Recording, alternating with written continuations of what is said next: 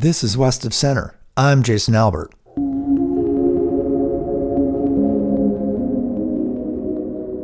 Daryl Miller is an ex-rodeo clown, ex-Knowles instructor, and a retired Denali National Park climbing ranger. Back in 1995, along with partner Mark Stasek, he completed the second 350-mile circumnavigation of Denali and Mount Foraker. They did all this in winter. So if there's one thing Daryl Miller understands, it's cold. So winter climbing, at the best, you have to just understand, if you sign up for it, what you see is what you got. In other words, you're out there. It's just being able to take responsibility for yourself. Most of the people that go up there, they're fundamentally 100% knowing that they don't have any chance if they screw up. It's just them. Unlike Denali's spring and summer climbing seasons, the Park Service does not staff a medical tent at 14,000 feet in winter. So calling for a wintertime rescue and actually being rescued, that's wishful thinking. So over decades, as the person greeting winter climbers at the Talkeetna Ranger Station, Miller has seen it all. From minimalist groups exploiting a quick weather window to soloists prepared for a slow and steady months-long climb. Miller says what most successful cold weather climbers have in common is a high threshold for suffering. Yeah, there's going to be a fair amount of that suffering, even with all the good gear. Winter climbing is about suffering. And everything takes longer, everything breaks easier, and everything is twice as hard. The winter climbers are less and more on Denali, for sure. When I told a friend I was working on this podcast episode and how I wanted to feature John Waterman's first winter ascent of Denali's Cassin Ridge, we'll get to that in a bit, he emailed back and asked if I'd ever heard of the Japanese Caribou, who's actually a seasoned Alaska Range wintertime climber. I did end up Skyping the Caribou, but Daryl Miller also helped fill in some background info. And you know, I don't know, you haven't met him, you've talked to him, right? Miller's talking about the Japanese Caribou. His name is Masatoshi Kiriaki. You know, Jason, if you put him in a crowd of 100 people and said, okay, tell me the baddest ass in here with winter climber, he'd never rise to the top, and he'd go through most of the crowd. You'd never pick him out. Miller and I got on the topic of the Japanese Caribou because I wanted to know how climbers manage the cold and short Alaskan winter days. How do they prepare for something like that? Turns out lots of stuff is part of the equation. Miller has seen all that gear. A few years back, Miller picked the Japanese Caribou up in Anchorage and shuttled him to Talkeetna, the takeoff point for most Alaska Range climbs. He had 850 some pounds of gear, and that was to establish a number of camps trying to climb Mount Hunter. Miller loaded up his sizable pickup. We got everything in it, but you couldn't have got another sandwich in there. I mean, it was amazing. Then there's the prep work. That's when Miller brings up the tuna locker, like a big industrial freezer. He says it's part of the Japanese Caribou's training. Anybody that would start out in a tuna locker in Japan at minus 67 and practice his systems, meaning his parka, his sleeping bag, his tent, his pack, all the zipper systems, being able to start and stop a stove, put things away, pack it up. I mean, this is Masatoshi. There's Masatoshi and then the rest. First off, I want to verify the tuna locker story. And he said, well, do you know that he gets into a tuna locker? Yeah, that's true. Yeah, tell me about the tuna locker. So I decided to go to the freezer factory, and so tuna locker. I guess that's as good a place as any to prepare for the cold. A place where they deep freeze sashimi. Sashimi is the raw fish and tuna. You've probably figured out you've been hearing Masatoshi Kiriaki, the Japanese Caribou. For him, cold is relative. In the tuna locker, it's a new level of sub-zero. Minus 55 Celsius is negative 67 Fahrenheit. Due to company regulations, Masatoshi is allowed in the freezer for an hour at a time. That's when he tests for any potential cold-induced equipment failures. Simple things like how a zipper functions. And I tested everything for everything, equipment, bottom layers, base layers, and down stuff, the headlight and the camera. But before I move on, it's worth mentioning something about Masatoshi's nickname. So when I rung him up, I explained how I first heard of him from my friend. He's like, oh man, have you ever heard of this guy named the Japanese Caribou? A Japanese Caribou. Japanese Caribou is my nickname. I won't go into all the details, but at one point, after a winter solo attempt on Denali, Masatoshi evidently didn't get enough adventure. So he walked, as he says, the ocean to ocean, about 860 miles. 860 miles from Anchorage on the Gulf of Alaska to Barrow, which lays above the Arctic Circle. Like a wild animal, the caribou migrate. Caribou migration. So I named the Japanese Caribou trip. And so the name stuck. And I guess it's kind of like what Daryl Miller said about picking the most badass fellow out at a party when they're humble and unassuming. Looks can be deceiving. Maybe that's the case for real caribou. Grizzly, king salmon, and wolves overshadow them, get most of the press. But I mean, all things considered, in terms of the ground they cover, caribou are pretty badass, so the name fits. Here's the thing. Masatoshi wants to climb the Alaska Range's Big Three: Denali, Foraker, and Mount Hunter, solo and in winter. He'll be the first to do so as soon as he summits Mount Hunter before the spring solstice. And even when he's up there, solo, he finds ways to make connections. So I almost always listen to ravens sound. Then one raven fly over. Then we made a talk. He even says this one raven could count. Talking to ravens may be one way to cope with the cold and minimal daylight, the solitude. Masatoshi also writes haiku, listens to country music on distant Alaskan stations, and photographs the northern lights. But 1 year on Hunter, it got beyond tuna locker cold, so no ravens. No ravens, so I couldn't see, no reason to come to see me that winter. Too cold. And ravens are known for their smarts. Because the winter Denali is a very serious undertaking. I know. Very serious when you check out a map and realize how isolated anyone is there in winter. It's deep wilderness. So I asked Masatoshi why he solos and doesn't team up. Too tough to keep a relationship. Because of crazy world. Just enough to keeping by themselves. Just to survive. So barely hanging on, surviving, sounds like a bad way to make upward progress. But the Japanese caribou is at it again, relying only on himself. A few months back, in January 2014, he arrived in Anchorage, tossed his gear in Daryl Miller's truck, and prepped for another shot at climbing Mount Hunter in winter. It's something like his 9th attempt on the mountain. With that in mind, this brings us to a story I first read years ago by writer and conservationist Jonathan Waterman. The story is called The Winter of Our Discontent, and Waterman just updated the story in a new collection titled Northern Exposures.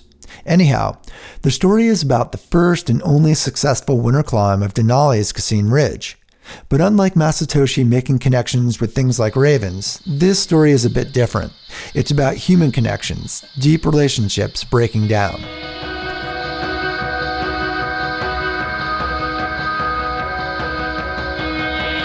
Over 20 years ago, I read Waterman's words about the Cassin epic. And what struck me most about the story, and still does, is Waterman's relationship with his two climbing partners, Roger Mears and Mike Young. I suppose it's a familiar tale of good friends with good intentions having their relationship unravel, and unravel in a place where you can least afford it. And maybe that shouldn't have surprised me. As Masatoshi says, the Alaska Range in winter is a crazy world, where it's just enough to take care of yourself. Back then, Waterman's wordsmithing extinguished my romantic notion of what climbing in the mountains meant. He reveals harsh places can be the unforgiving geography of rot.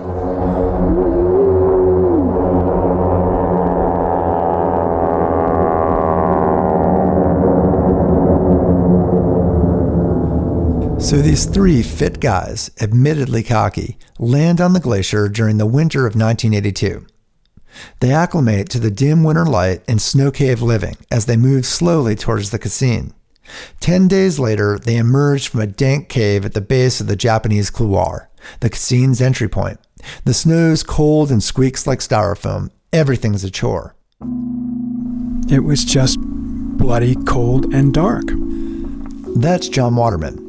So in the cold, they brew and head up. We climbed over the Bergschrund, that is the crevasse that separates the ice couloir from the glacier, into the Japanese couloir. For about 1,200 feet of climbing. And it wasn't steep. It wasn't, by today's standards, it's very easy climbing, but it was brittle, frozen solid ice. Each axe wing releases dinner plates of ice that tumble on the partners below. It's slow going. Because we had such heavy packs. We had good 70-pound packs. They top out on the couloir late in the day. And we reached the bivouac spot known as the Cassin Ledge in the darkness. It's a basic rock ledge. It's just wide enough to lay out your sleeping bags. They peer over a big void and secure their gear. Tied our boots around our necks and went to sleep.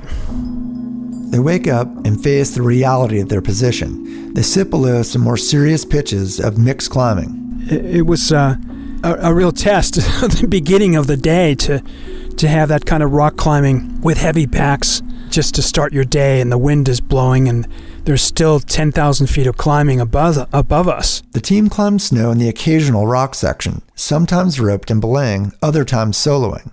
During the rope sections, the leader or followers feel the tug of the rope. You would get tugged on, or you would pull the other person off balance. So there was a lot of yelling and screaming as we moved along. Waterman is diplomatic in describing the vibe. Not a lot of grace in that day. A very, very desperate day, that second day.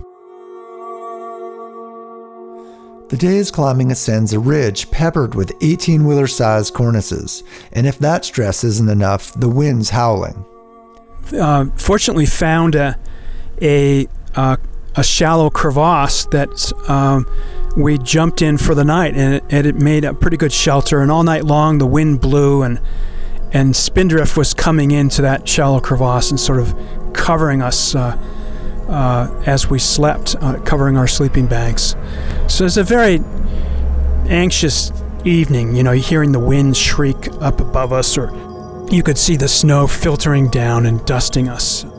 Cocooned in the crevasse around 13,500 feet, it's a restless, high-latitude evening. This is a good point to take a step back and examine the team's building personal tensions. Here it goes. Years before, Waterman was an Appalachian Mountain Club hut caretaker in Mount Washington's Tuckerman's Ravine. That's where he met Mike Young. And he was the winter caretaker for a nearby cabin in Huntington's Ravine. They both loved ice climbing and spent time running up and down the mountain as fast as they could. Huntington's ice gullies became a playground, and they became absorbed in the climbing community. And that's the way we were. We were part of a cult and a culture. It's as if the rest of the world doesn't exist. Waterman and Mike Young were bonded by the rope. And if you climb a lot with another person, you cut off the ties with the rest of the world, and you tend to increase your sensitivity to another person and develop these deep friendships, and the bond of the rope is a very strong one. Over the years, Waterman and Young remained close friends, climbing when they could. Young became a Rhodes Scholar and attended medical school, while Waterman worked outward bound trips and settled into the groove of an aspiring writer. All along, they schemed to climb something audacious in wintertime, and that became plans for a first winter ascent of Denali's Cassin Ridge. We loved the cold, and we thought that with proper training, being psyched, and a little bit of luck thrown in, that we could pull this off. They still needed a third partner. We really believed that 3 climbers was a perfect number because we could have one stove and one tent. It was just a more efficient number by our reckoning. Englishman Roger Mears became the third rope mate. He is a very mischievous character and a great sense of humor, which makes for a great personality when you're trapped in blizzards and snow caves for extended periods of time. be able to laugh at yourselves and have fun is an important part of this strange game of winter mountaineering. Having already climbed the north face of the Eiger in winter, Mears provided the team with a high level of technical skill. And the kind of person, of course, that would be offered this kind of opportunity and rather than say no, say, well, that's a crazy idea, I'm interested. Beyond his technical expertise, Mears balanced out the group's intensity. Roger Mears was a very self-assured, anarchistic fellow, just the kind of person that I was drawn to. Initially, Waterman, Young, and Mears asked Parks Canada to climb Mount Logan in winter. Their request was denied. The Canadian authorities insisted on a team of 4, so they shifted their eyes to Denali's south face and the Cassin Ridge. The Cassin Ridge is nothing but a classic. It's named after Riccardo Cassin, a visionary Italian alpinist. In 1961, he led a seasoned group of Italian climbers on the route's first ascent. And the Cassin Ridge was a logical choice because it loomed large in our minds. It was known as a classic route. You know, many good climbers go there in the summertime and are thwarted. So we knew that it had the requisite amount of challenge and danger, and it would be something that would test us sorely. That test would require more than solid experience and sound judgment. There's a certain amount of luck needed to pull off something like this. Luck in that you need good weather, and good weather is really all about luck. Of course, we weren't going to start up the mountain in bad weather, but we didn't know how long the good weather was going to last once we started climbing. So in that sense, luck was part of the calculus of getting up this route, not only successfully, but surviving this route. The 3 climbers shared a singularity of focus, but that singularity came at a cost because of the team's competitiveness. No one wanted to be the weak link. So weeks before they flew into the glacier, Waterman severely twists his ankle while skiing. But it never really totally healed, so I started up the mountain limping. The injury made cramponing painful. As if that wasn't bad enough, I also had contracted a chest cold and was coughing quite badly. This double whammy compromised Waterman. In Talkeetna, the team waited for their glacier flight weather window, but Waterman asked for time to heal up. Remember asking Roger if we could just wait a couple of days once the weather cleared and the bush pilot got ready to fly us in. It's about an 80-mile flight in a ski plane over rugged tundra and big-time glaciated terrain from sea level to the base camp at 7,000 feet. And the weather had cleared up and the bush pilot was ready to go. And I said, you know, it might be smart if we could just wait a couple of days so that I could get over this cold. It was actually worse than a cold. But both of my partners let me know in no uncertain terms that it was now or never, and if I wasn't going now, they were going to go without me.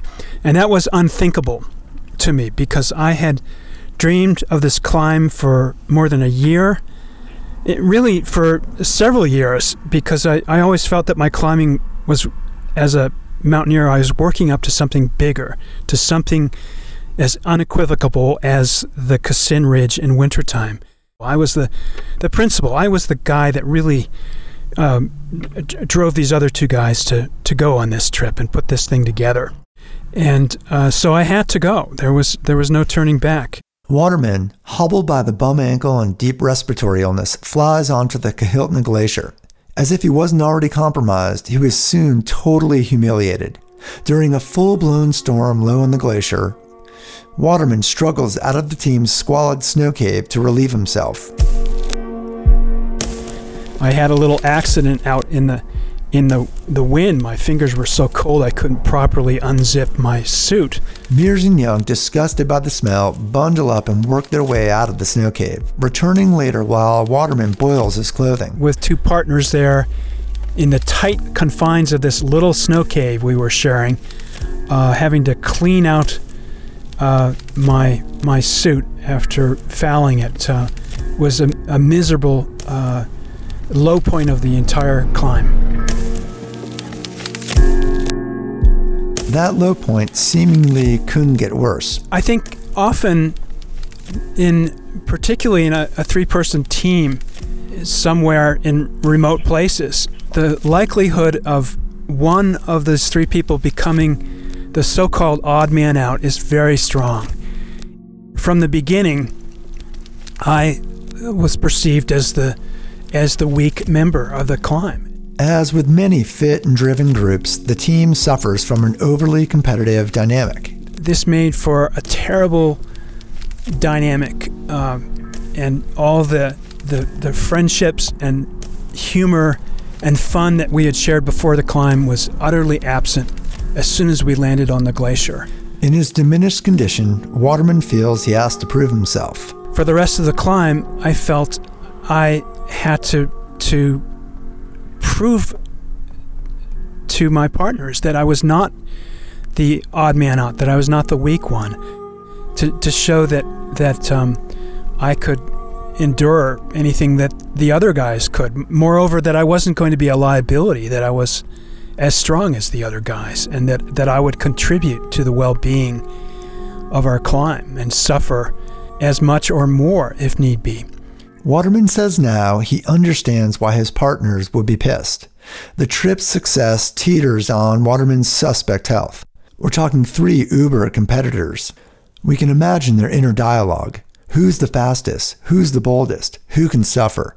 And it becomes too easy to identify that weak link. Both of them projected airs of confidence, and no doubt the outward appearance of all 3 of us was one of no small amount of swagger. But I do believe that we were all scared inside and trying to keep the boogeyman at bay. That's the backstory for their short and often harsh personal interactions. Back up on the Cassin, where they're bundled in that shallow crevasse atop the cornice arête, outwardly, they all appear to be keeping the boogeyman at bay. So it's a very anxious evening, hearing the wind shriek up above us. You could see the snow filtering down and dusting us. They're covered by spindrift when they awake. Well, we were all still pretty strong at this point. We weren't feeling the effects of altitude. They dust themselves off, unzip sleeping bags, pack, and brew. We got up very quickly, and we're up in the dark and climbing before it became light. The wind backs off a bit. They're mid-mountain. The weather holds as they climb mostly mixed terrain. They rarely rest. And it seemed like we had this climb within grasp. The third night on the route, we did not have an option of caving. It was all rock-hard snow and ice. So they set up a small bivvy tent with room only for 2. To prove his mettle, Waterman volunteers to sleep outside. Here's where something like a secluded winter climb has a payoff. The moon seemed full. And at the same time, extraordinarily, the northern lights were playing. They could also see the lights of Anchorage in the distance. And we're completely alone on the mountain. It's just a feeling of exquisite peace and an opportunity to bear witness to something that I've never seen something so beautiful. In that moment, Waterman feels this. A feeling of destiny in being there. Despite the 30 to 40 sub-zero temps, Waterman is recharged. But early the next day, climbing a chimney, Roger accidentally knocks a large boulder down. It just misses the 2 below. It was just a great reminder that hey, this is the real thing out here. A near-lethal reminder to pay attention. Yet they're still making good progress. I would have to say it was the most enjoyable day of the climb. Eventually, they begin strenuous snow climbing around 16,000 feet. And as Waterman says, they were constantly watching the weather. Weather forecasts were done by the seat of the pants. At least we could look as far as you could see in Alaska anyways, to the south. And as long as it seemed clear that way, at least that was half of the world seemed to offer good weather. That high up, on a mountain that catches most of the weather rolling in off the North Pacific, the 3 know part of the climb's outcome is a roll of the dice. There was a real sense of foreboding up there. The same sort of foreboding you feel, it's akin to walking down a dark alleyway. We were looking over our shoulders. We were really scared. Moving through some rock bands, Waterman is strong despite feeling the effects of dehydration and altitude. Starting the Cassin's upper snow slopes, they unrope. And I remember just kind of hitting the wall. Waterman stops and checks a topo, trying to determine how many more days until the summit, counting his time and gauging if the dice roll can play in his favor. Clearly, it was as if someone let all the air out of my balloon, and I was just a deflated carcass. Around 16,500 feet, the temperature reads -40 below. A bit higher up, Waterman bogs down. I was in some sort of Neanderthal caveman survival mode at this point, and I think that probably Roger and Mike were a lot more concerned. I think initially they were just pissed and impatient that I was moving so slowly and obviously so wrecked by the altitude. That night, Mike, who is an MD, dispenses sleeping pills. Dr. Mike was mistaken to give that to me. Sleeping pills are a respiratory depressant and can lead to high-altitude pulmonary edema or fluid in the lungs. With the meds, Waterman sleeps soundly, but he awakes groggy and spends the day in a head-pounding fog, gaining just over 1,000 feet on the day. They chop a platform and bivvy at 18,000 feet. The next morning dawns clear again. Waterman stumbles upward as his partners yell for him to speed up. Roger and Mike lighten Waterman's pack. He still lags behind. The other two could have summited and been off the peak that day. They're frustrated as they ascend only another 1,000 feet and establish a risky sleeping perch at 19,000 feet. It's that very quality of ambition and being driven that becomes self-defeating, or at least in this case became self-defeating, when you have someone who's suddenly no longer strong and is no longer part of that ambitious, driven personality, because then it demands an entirely new character trait. You need to have patience and compassion. I can only imagine how horrified they were, not only to be slowed down by me with the prospect of the weather changing, but the prospect of me dying up there. After a deep sleep, during which Waterman dreamt he was drowning, they awake to a cloudless sky. Uncharacteristically, Waterman says prayers in a tense atmosphere, his breath bubbling from the edema. In the story published about this epic years ago, Waterman writes, "Will and Roger departed the tent as if leaving a funeral home." Down below, the clouds gathered with a breaking down of the high pressure. It looked like the weather is changing, although it looked like that a lot. Step by step, Waterman realizes he alone would have to motivate himself up and over the top. They were openly pissed that I wasn't moving at our normal sort of speed to get off the mountain. Perhaps that sparks his competitive juices. Roger and Mike top out, while Waterman struggles, even crawls. I remember going to my hands and knees a lot on that final snow slope. Waterman focuses only on surviving. Mike actually ran down and took my pack for the last, I don't know, it must have been at least 200 vertical feet. Waterman scrambles to his feet, close to the summit, but wisely chooses to descend. The three plunge step down towards Denali Pass and the more forgiving West Buttress. I certainly couldn't keep up to them going downhill, and I repeatedly laid down and, would catch myself falling asleep and would force myself to get up and keep walking. And it did occur to me repeatedly that where the hell are Mike and Roger? I mean, don't they understand how sick I am? I mean, they were completely out of sight, and I could barely stand. Waterman spits green bile. It's a total death march. There's no way they were going to come up to get me in the dark. I was on my own, and again, this really spurred me on. I was really angry. An every man for themselves situation, where he focuses on not tripping and not falling asleep. Well, it must have been every man for himself, because, they were so frustrated and impatient with me, so they knew that I was suffering and that I was having trouble. So why else would they have taken off? I can't put words in their mouths. Maybe they were spent, and maybe they were feeling the altitude as well. I don't know. I can only speculate. Stumbling down at dusk, Waterman finds Roger curled outside the tent at 17,000 feet.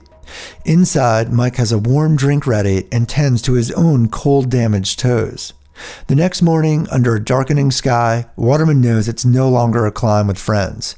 It's one condescending moment after another.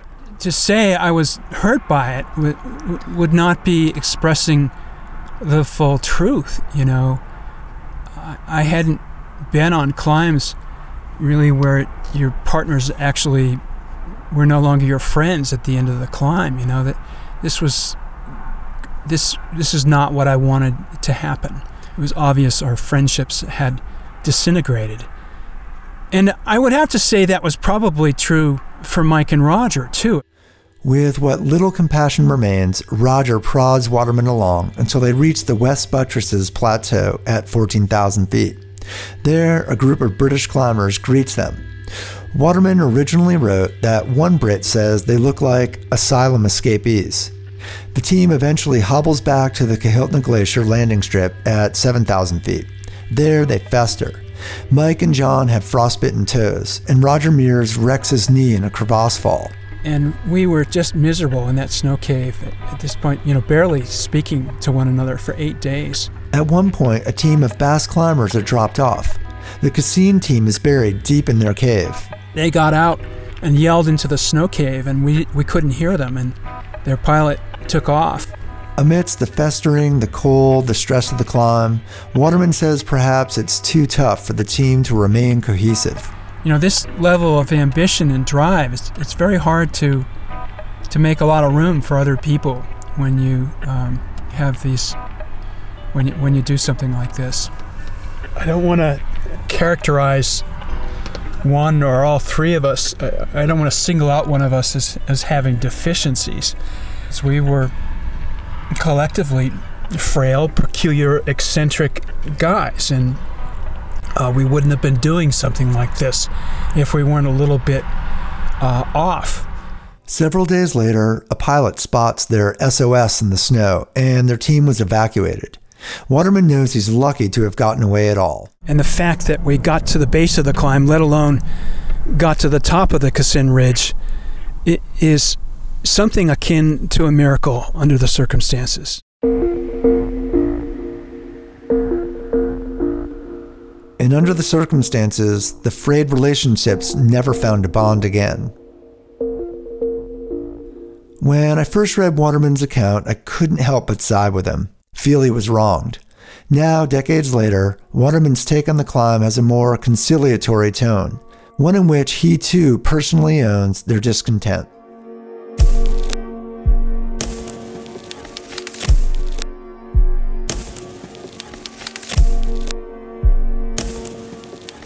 You can find links to John Waterman's work on westofcenter.org, including things like his latest story collection, Northern Exposures. And you can find more information about Waterman's writing, photography, and important conservation work at jonathanwaterman.com.